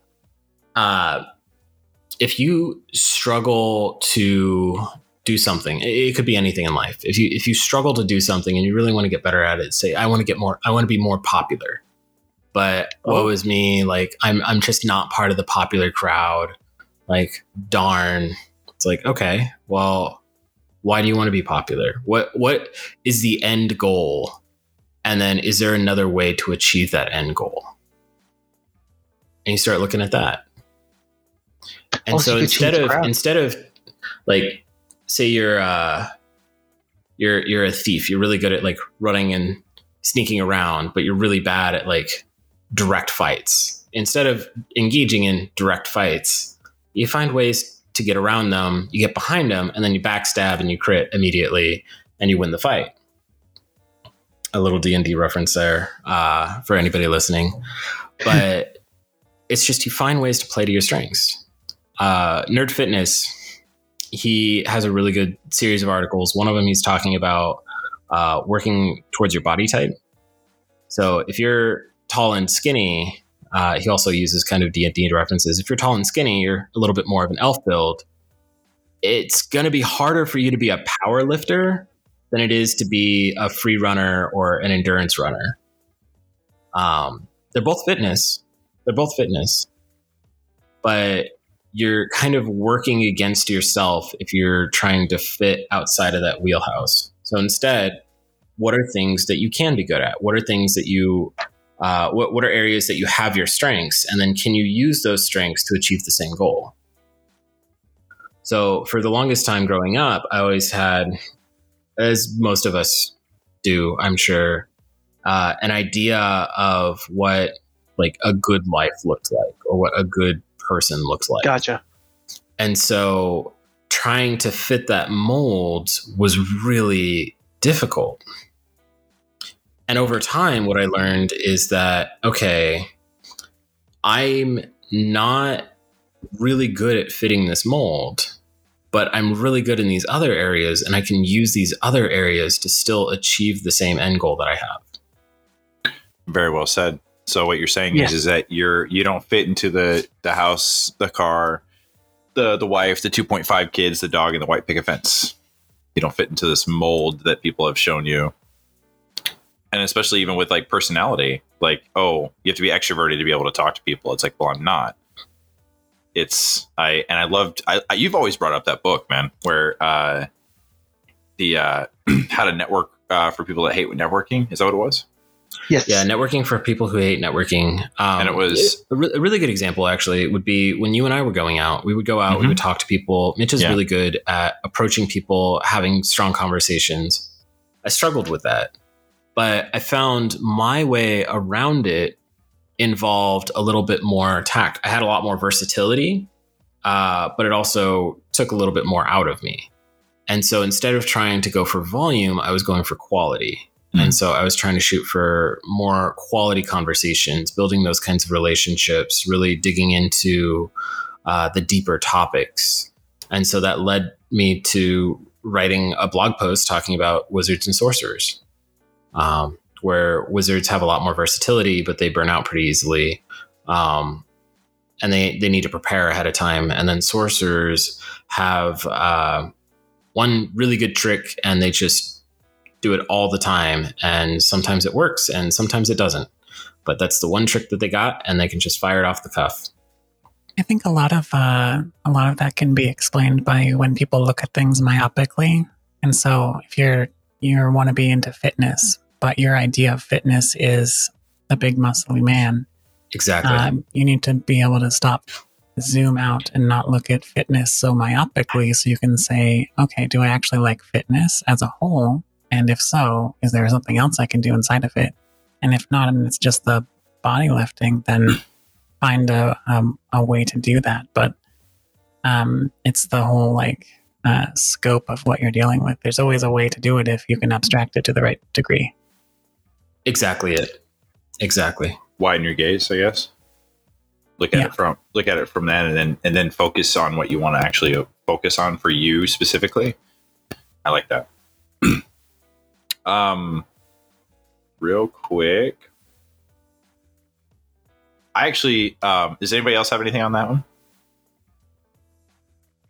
What is something, or actually, I wanted to comment on Gavin's thing where he's just like, he talked about how confidence is a muscle, and it's like, because you need the skill still. And I'm like, I thought of the perfect example, or Brad is a perfect example of having all the confidence in the world, but not having any of the skill. Just watch my man dance. Like, yeah, you've gotten better over time, sir. But when I first met you, I was like, wow, this guy has all the confidence in the world, and he's not doing well at all. You don't care. That's my style, though. Yeah. Oh, dude, that joke about that's how I say, that's how I dance. I was rolling on the floor when you said that. Oh my gosh. Real fast, I kind of want to get to this one, and then I want to get to the one with everybody, because I did ask everybody 2 questions except for Gavin. Oh. Gavin. Real fast, because we are talking about different ways of looking at things. Yeah, what's up? You're very career focused. Mm-hmm. What would you say to someone who doesn't have the same kind of ambition, or they don't necessarily want to have like a big career or even be career focused? What would your advice be for them? Yeah, so it would be somebody in the exact same place as I was 10 years ago. Yeah. But they don't want to go in the same direction that I wanted to go in. Yeah, that's the question. That's a very interesting one. What is their focus? Well, that would be my first question for them. I'd be like, okay, well, what do you want to do? Because I think that there's still, being 10 years their senior and having been in a similar position, I think that there's still many different directions that they could go down. It doesn't necessarily need to be the same direction that I went down, but there's probably some overlap. If it was somebody that just really wanted to find a decent enough job to help fund their living expenses and their hobbies, and then that's all they needed in life, then they're good.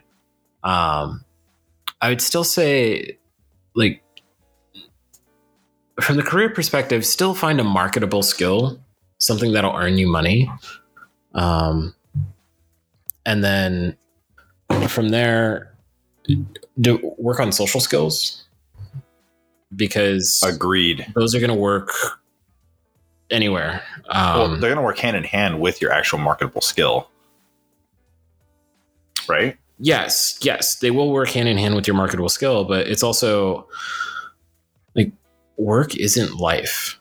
Agreed. And if you have a good sense of social skills, like you can live a fuller life. You can, if you want to travel, right? You want to travel, and maybe say you travel by yourself. It'll help you make friends wherever you go. True. If you want to learn another language or learn music, it'll help you network and meet other people who have similar interests and personalities. If you want to start a family, it'll help you in relationships. With that family. What was that? With that family too. Yeah, it'll help you find the person or people that you want to have that family or relationship with, and it'll help you develop a deeper one with them. It'll help you have a better relationship with yourself, so that you better understand yourself and how you operate, and it'll allow you to have a better idea of how you fit into the rest of the world.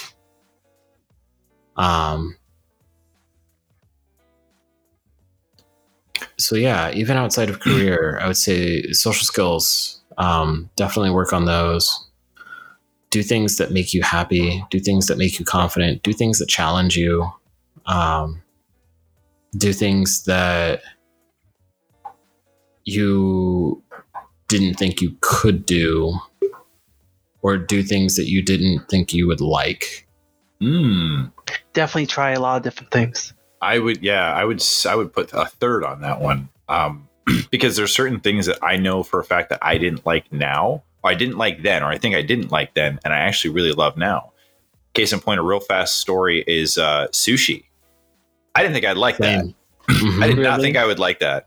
Same. And then my two I'm trying not to use names. My two friends, very good friends of mine.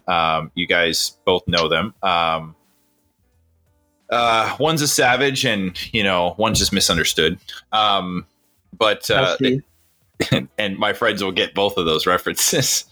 But we went to Vegas basically for my 21st birthday with them, and they both wanted sushi, and I was like, I don't eat that. And they're like, cool. And they both were just going to get sushi anyway. I was like, it's my birthday. It's just like, okay, well, what do you want for your birthday? What do you want to eat, birthday boy? I was like, I don't know, burgers or something. It's like, cool, you can go have your burger, and me and him are going to go have sushi. So it's kind of forced into it, and then went and ate it, and it's delicious. But they that's the other thing too, is that if you're going to get introduced to something, they were smart enough to go, okay, we want them to like it. So they introduced to something that was easy to eat, which was a Vegas roll. It's actually deep fried, and it's easy to eat. I had like 3 of them, and after that, I love sushi. But it took the courage to try that out. So, and again, you find things you didn't know you'd like until you actually try them. So I say, try some stuff. I got another kind of fun story. I don't know the name of it, so I do apologize. But it's this Filipino sauce. So it's a dried fish. They mash it into a paste, squeeze out the juices, mix it with some stuff, and that's what you pour in food. Now, it looks and smells exactly what you think. Horrendous. But it tastes so good. So that was one thing that I learned. Hey, even if it looks terrible, smells worse. Smells terrible. Oh, it smelled worse. Oh, God. But it could be delicious.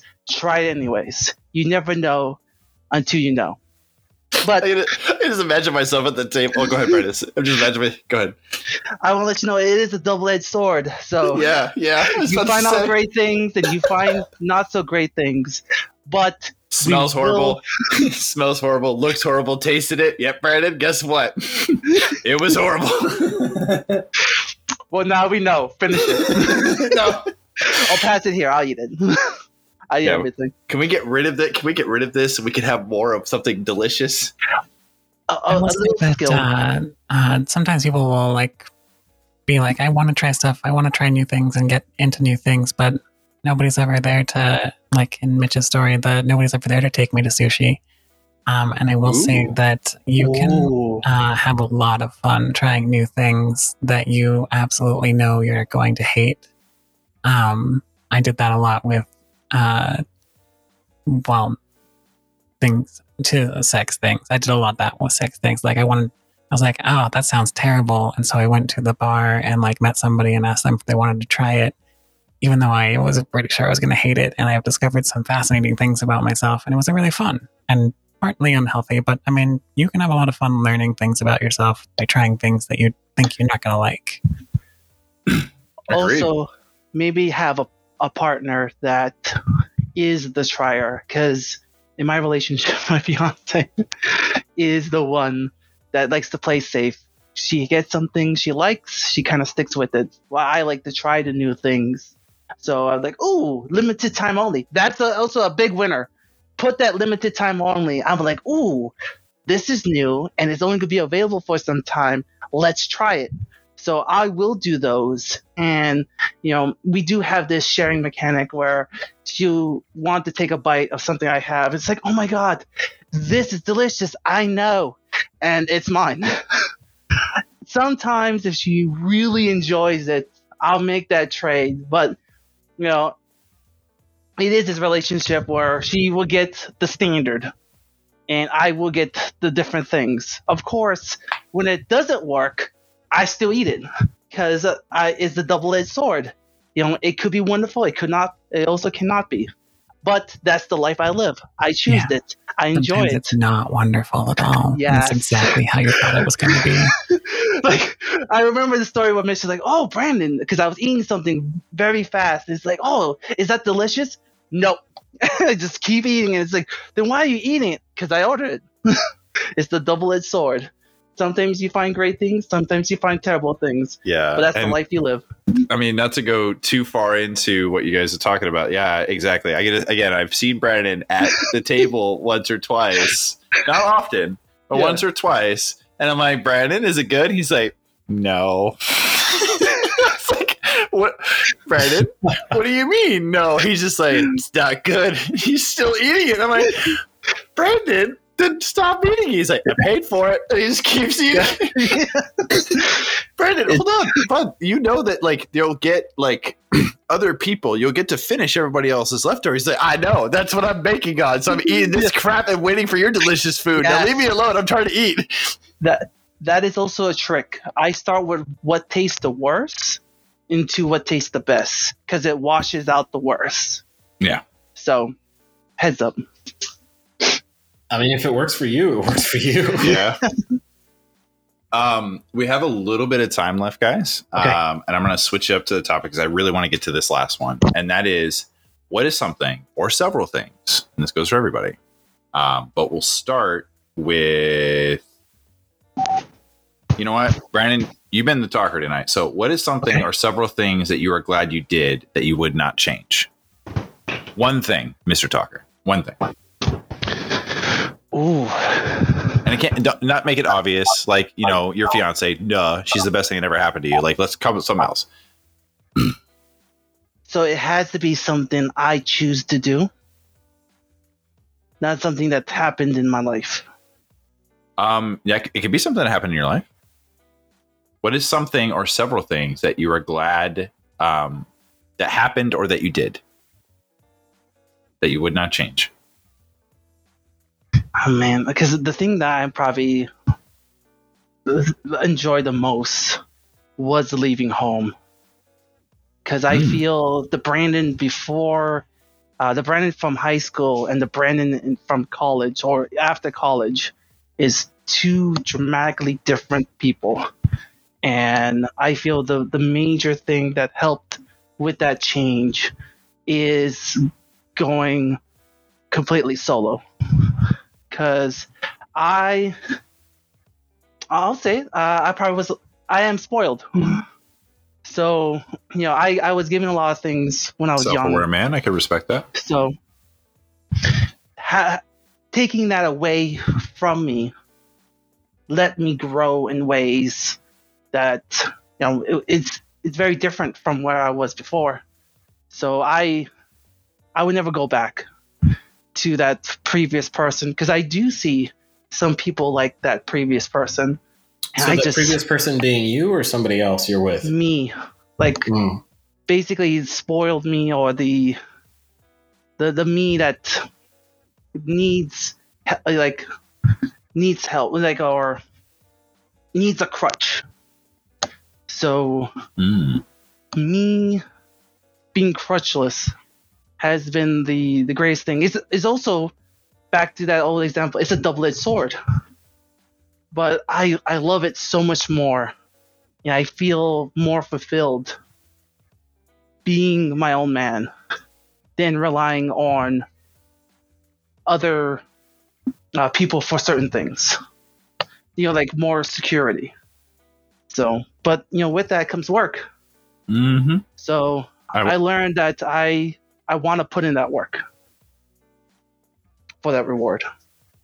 And you've also learned that, you'd rather work than do nothing. So why not? Yeah. Right. And if the achievement is to be your own man and have your own things and have your own castle, as you say, because you earned it and you put the time and effort, then it's a really good way of looking at it, Brandon. And that's a good goal to want to achieve, I would say that independence has a price, but it's a good price. It's one worth paying. Absolutely. Yeah. Yes. Absolutely. Because again, like when you're a kid, it's like you don't have independence. You basically you do everything your parents tell you to do, but you also have no responsibility. And then the second you get responsibility, you also have things that you have to take care of. And the biggest thing is yourself. You're all on your own now. Nobody's there to wipe your ass and feed you and spoon feed you food. Like you gotta do this yourself. And I love that, Brandon, you said that was like the biggest thing that was great for you, is that took the kids' gloves off and all the crutches and saying, no, man, swim. You got to do this yourself. I do want to do a shout out to my mom, because when I told her I was going to move to the mainland, she took that year and helped me to learn the basics of how to take care of myself, how to make meals, how to clean the house. She required me to do these things so I would have that skill when I did leave on my own. Because I was surprised to see how kind of rare it is for a lot of people in college. So I'm surprised your mom did that after the shower instance and things. Well, those are years ago, and I do feel my mom loves me so much, and that's another story where I feel that it took me a long time to realize how great my mom is, because you only have one mom, so you don't have anyone to compare it to. So you think your mom is the baseline, but once you meet other moms and find out where your mom is at, you start to realize, wait, I have a superior mom. Yeah, holy that's snap! Really and this is how I've been treating her my life. Yeah. Oh man, you goddamn pranks. That's a really good way to put it, though, Brandon. Yeah, you're like, oh, mom's just mom, and mom is mom, and then you meet other moms. You're like, no, mom is awesome. Like, what have I been doing to her? Oh my god. Brandon, why do you keep sending roses every week, Mom? Those are for all the times I put that goddamn 10-pound hammer in your lunchbox. No, but I try to call more, and I know she loves it. I know, yeah, so. And I know she does too, man. Like, yeah, your mom is a badass, man. So is your dad. Yeah. Both you, both parents, man. That was the crutch. But you've made it. You've made your own man now, and yeah. I know that not only all of us, but they are very proud of you for doing that. Mm-hmm. So, real quick, Gavin, what's something that you wouldn't change? I gotta think again back to how it was 10 years ago. Oh, I feel bad. I did that in my life. So I went through my whole life, and what was the number one choice I wouldn't change? Yeah, I would say that the 10 years thing is probably more like a guideline,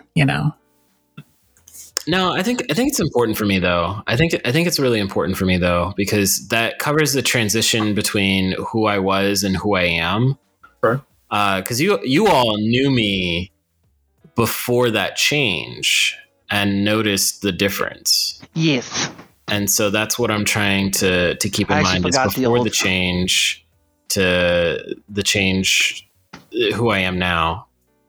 Plus, it also gives it a little bit of a timeline, right? It's like, it's like, who were you then? And then could you say you are now? And what is the difference?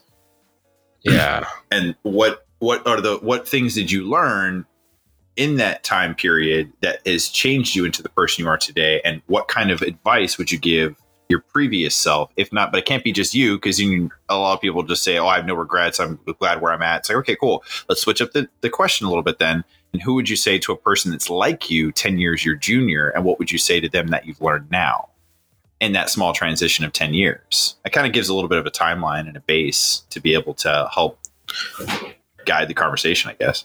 You know what I would say is stay hungry. Yeah. That's a really not necessarily just being satisfied with settling and being where you are, but pursue your passions. Try to be the best version of yourself and realize that it's going to take time. But that's what I did. And that was very transformative for me and huge. And so it's something that I definitely hold dear. And that's something that I had started well over 10 years ago. Is just it didn't kick off like it did until about 10 years ago. So yeah, I would say stay hungry. I just want to say something real quick. I just want to announce I have lied to myself about something. I have went back in time and memory shopped all of Gavin's hair, the new one, to all of his own memories. So even back before that time, he has his fabulous hair. Sorry. Yeah, back when I had the military cut. Yeah, it's gone. It's just beautiful hair. It's a little bit different now because now it doesn't jive. It's like, how can he be that with that beautiful hair? But I just love it so much. I just memory shopped all my memories with that hair. And I don't care. I love it though. God damn it, Brandon. His delivery on that last part was awesome. What is something or several things? So that would be something that you wouldn't change, Gavin, is because you always have drive and you're always hungry. Yeah, so you would say to not. I love how you also just said too, sir, is it's going to take time. Rome wasn't built in a day. That was like the second thing I wanted you to say. I was like, yeah, it was. It's not. It took us a year for us to figure out where we finally were and see our progress. Mm-hmm. You know what I mean? It takes a while. Like sometimes you're not going to see 6-pack abs in 3 months. You know what I mean? Like there's a lot of change that needs to happen before it finally all kind of clicks together. And then you finally see it. It's like, oh, it was an overnight success. It was like, yeah, overnight success that only took fucking 6 years. But I digress. I'm only talking about Gary Vaynerchuk. Real fast. Cammy. Question for you. Something you wouldn't want to change. I don't know if you want me to answer this because I've been thinking about this the whole time and it's just going to be depressing. I still want to hear it, Cammy. You're the editor. You can edit it out if you don't like it. He's got a point. A large portion of my not a large portion. Most of my life has been a constant set of adversarial situations, and I know that's not just a mentality. Like there's some legitimately fucked up shit, and it's. I would say there's a common phrase in the LGBT community of saying it gets better. So something that I would not regret, that I don't regret, is that I didn't give up. I didn't say, okay, I've had enough with this. This life just hates me, and I didn't do that. And so. Yeah, I wouldn't change being where I'm at now because I'm so much happier than I was. I'm so much happier than I thought I would ever be, than I was even capable of being. And I feel like I'll get happier as time goes on, assuming that my new medical condition and health situation doesn't actually kill me. But, if I make it past that, I'm already significantly happier than I ever thought was possible even. So I would say I wouldn't change that. Just keep going, even when it sucks. And no offense to the other two people, but actually that was my favorite answer. Because in the original question was a bit of a scary vibe, right? I mean, the whole reason I even started this conversation or went down this tangent last night was because I was worried about the world and what was going on, and feeling that fear and not knowing what to do, and knowing like, so it's like I don't know what to do. And there have been times in my life in the last probably a couple of years I wasn't always happy, like Cammie talked about, and there are times where I would never have done this, okay, but here's the best analogy I can come up with. I never would have offed myself, but I've heard people say this. They say that I don't want to off myself, but if metaphorically speaking, if the game was, or if the game of life was really a game, then there's just days where I just don't want to log in. And that really hit hard, because I was just like, yeah, there's sometimes, dude, where it's like, it's not that you don't want to wake up, like you don't want to live. It's just like, you just don't want to deal with the bullshit that you have to deal with the second you wake up. And it's just, they call it the second. Like the first second you wake up, it's like you didn't remember anything because you're just waking up. And then the second is all that bullshit that comes crashing down on your chest that you have to, oh yeah, that's right, this is what I have to deal with. And I loved that, Cammie, because that really hit home, because you're right. Don't give up. Like, keep going, because everything, at least for me, and I trust me, I've seen some dark days. I can't speak for everybody. Everybody has their scary stuff, like Gavin talks about, but keep going. In my opinion, I always have hope and always faith that it will get better. And it always has. There's always upswings. I just have to wait for mine sometimes. I don't know if this would help, but when that morning comes up and you're in that second, maybe have a picture of something or something that you're willing to fight that day for next to you. Oh, You know, a picture of your family, your friends, or someone that you want to share your life with, sleeping right next to you. Yeah. You know, look at that person or that thing and just like, this is why I fight for that third second, fourth second, every second after to finish my time comes and ends. This is why I wake up and do the things I do every day. This is why I have super those bad depressing, thoughts. but I want to warn people against using that exclusively for situations like, let's say you do it for your partner and you say, this is why I'm doing this every day, and then one day your partner just isn't there. Yeah. They walk out the door, absolutely. and now you don't have your tool. So don't put your tool on things that I don't know. A lot of things can be taken from you. Yeah, exactly. And I get Cammie's cautionary tale. She's not trying to be. She's just being cautious. But I get that though. I understand. Yeah, and you're right. I do wake up and I do see, and it's not just her. She's a big part of it. Like, to help with Cammie's point. But there's also other people like this podcast, and there's friends and family that not only love you, but in a weird way kind of depend on you. I can't remember where I heard it, but this is really great. And then I'll wrap it up and we'll go from there. I think it was in actually Sherlock Holmes, Benedict Cumberbatch's version, where I can't remember what scene it was. It was at one of the season 3, season 4. But he talked about how he says, when they say take your own life, I never understood it, because when you take your own life, you're actually not who are you taking it from? Yourself? You're not around to really see it. It's always everybody else that was attached to your life that has to deal with you not being there anymore. So if you think about it, your life actually really isn't your own. And then he basically pushes the lady off the ledge and says, keep your hands off of it. And to kind of go off of that, like, you're kind of attached to everybody. So, I mean, when you wake up in the morning and you're having that second, it's really great to finally kind of do an inventory and saying, okay, who is all that I get up for? And you start making an inventory of everybody you do. And that, like, I love that, Brandon. It does kind of help you get up and go, you know what? I could take on the day because I've got a lot of people that love me and care about me, and I care about them. So. Yeah, or even maybe like a dream, a song, anything that kind of helps with the third or fourth second. Well, you are the get excited guy, man. So you would be the worst thing to ask. So, but I just want to say, like, this, I hope everybody enjoyed it. Okay. So once again, I wanted to thank the lovely listeners who made it this far. I'm your host. No, that's you. Never mind. Fuck that. Kill that. Let's go back down to me. Because I had to write yours in order to be able to make mine. So here we go.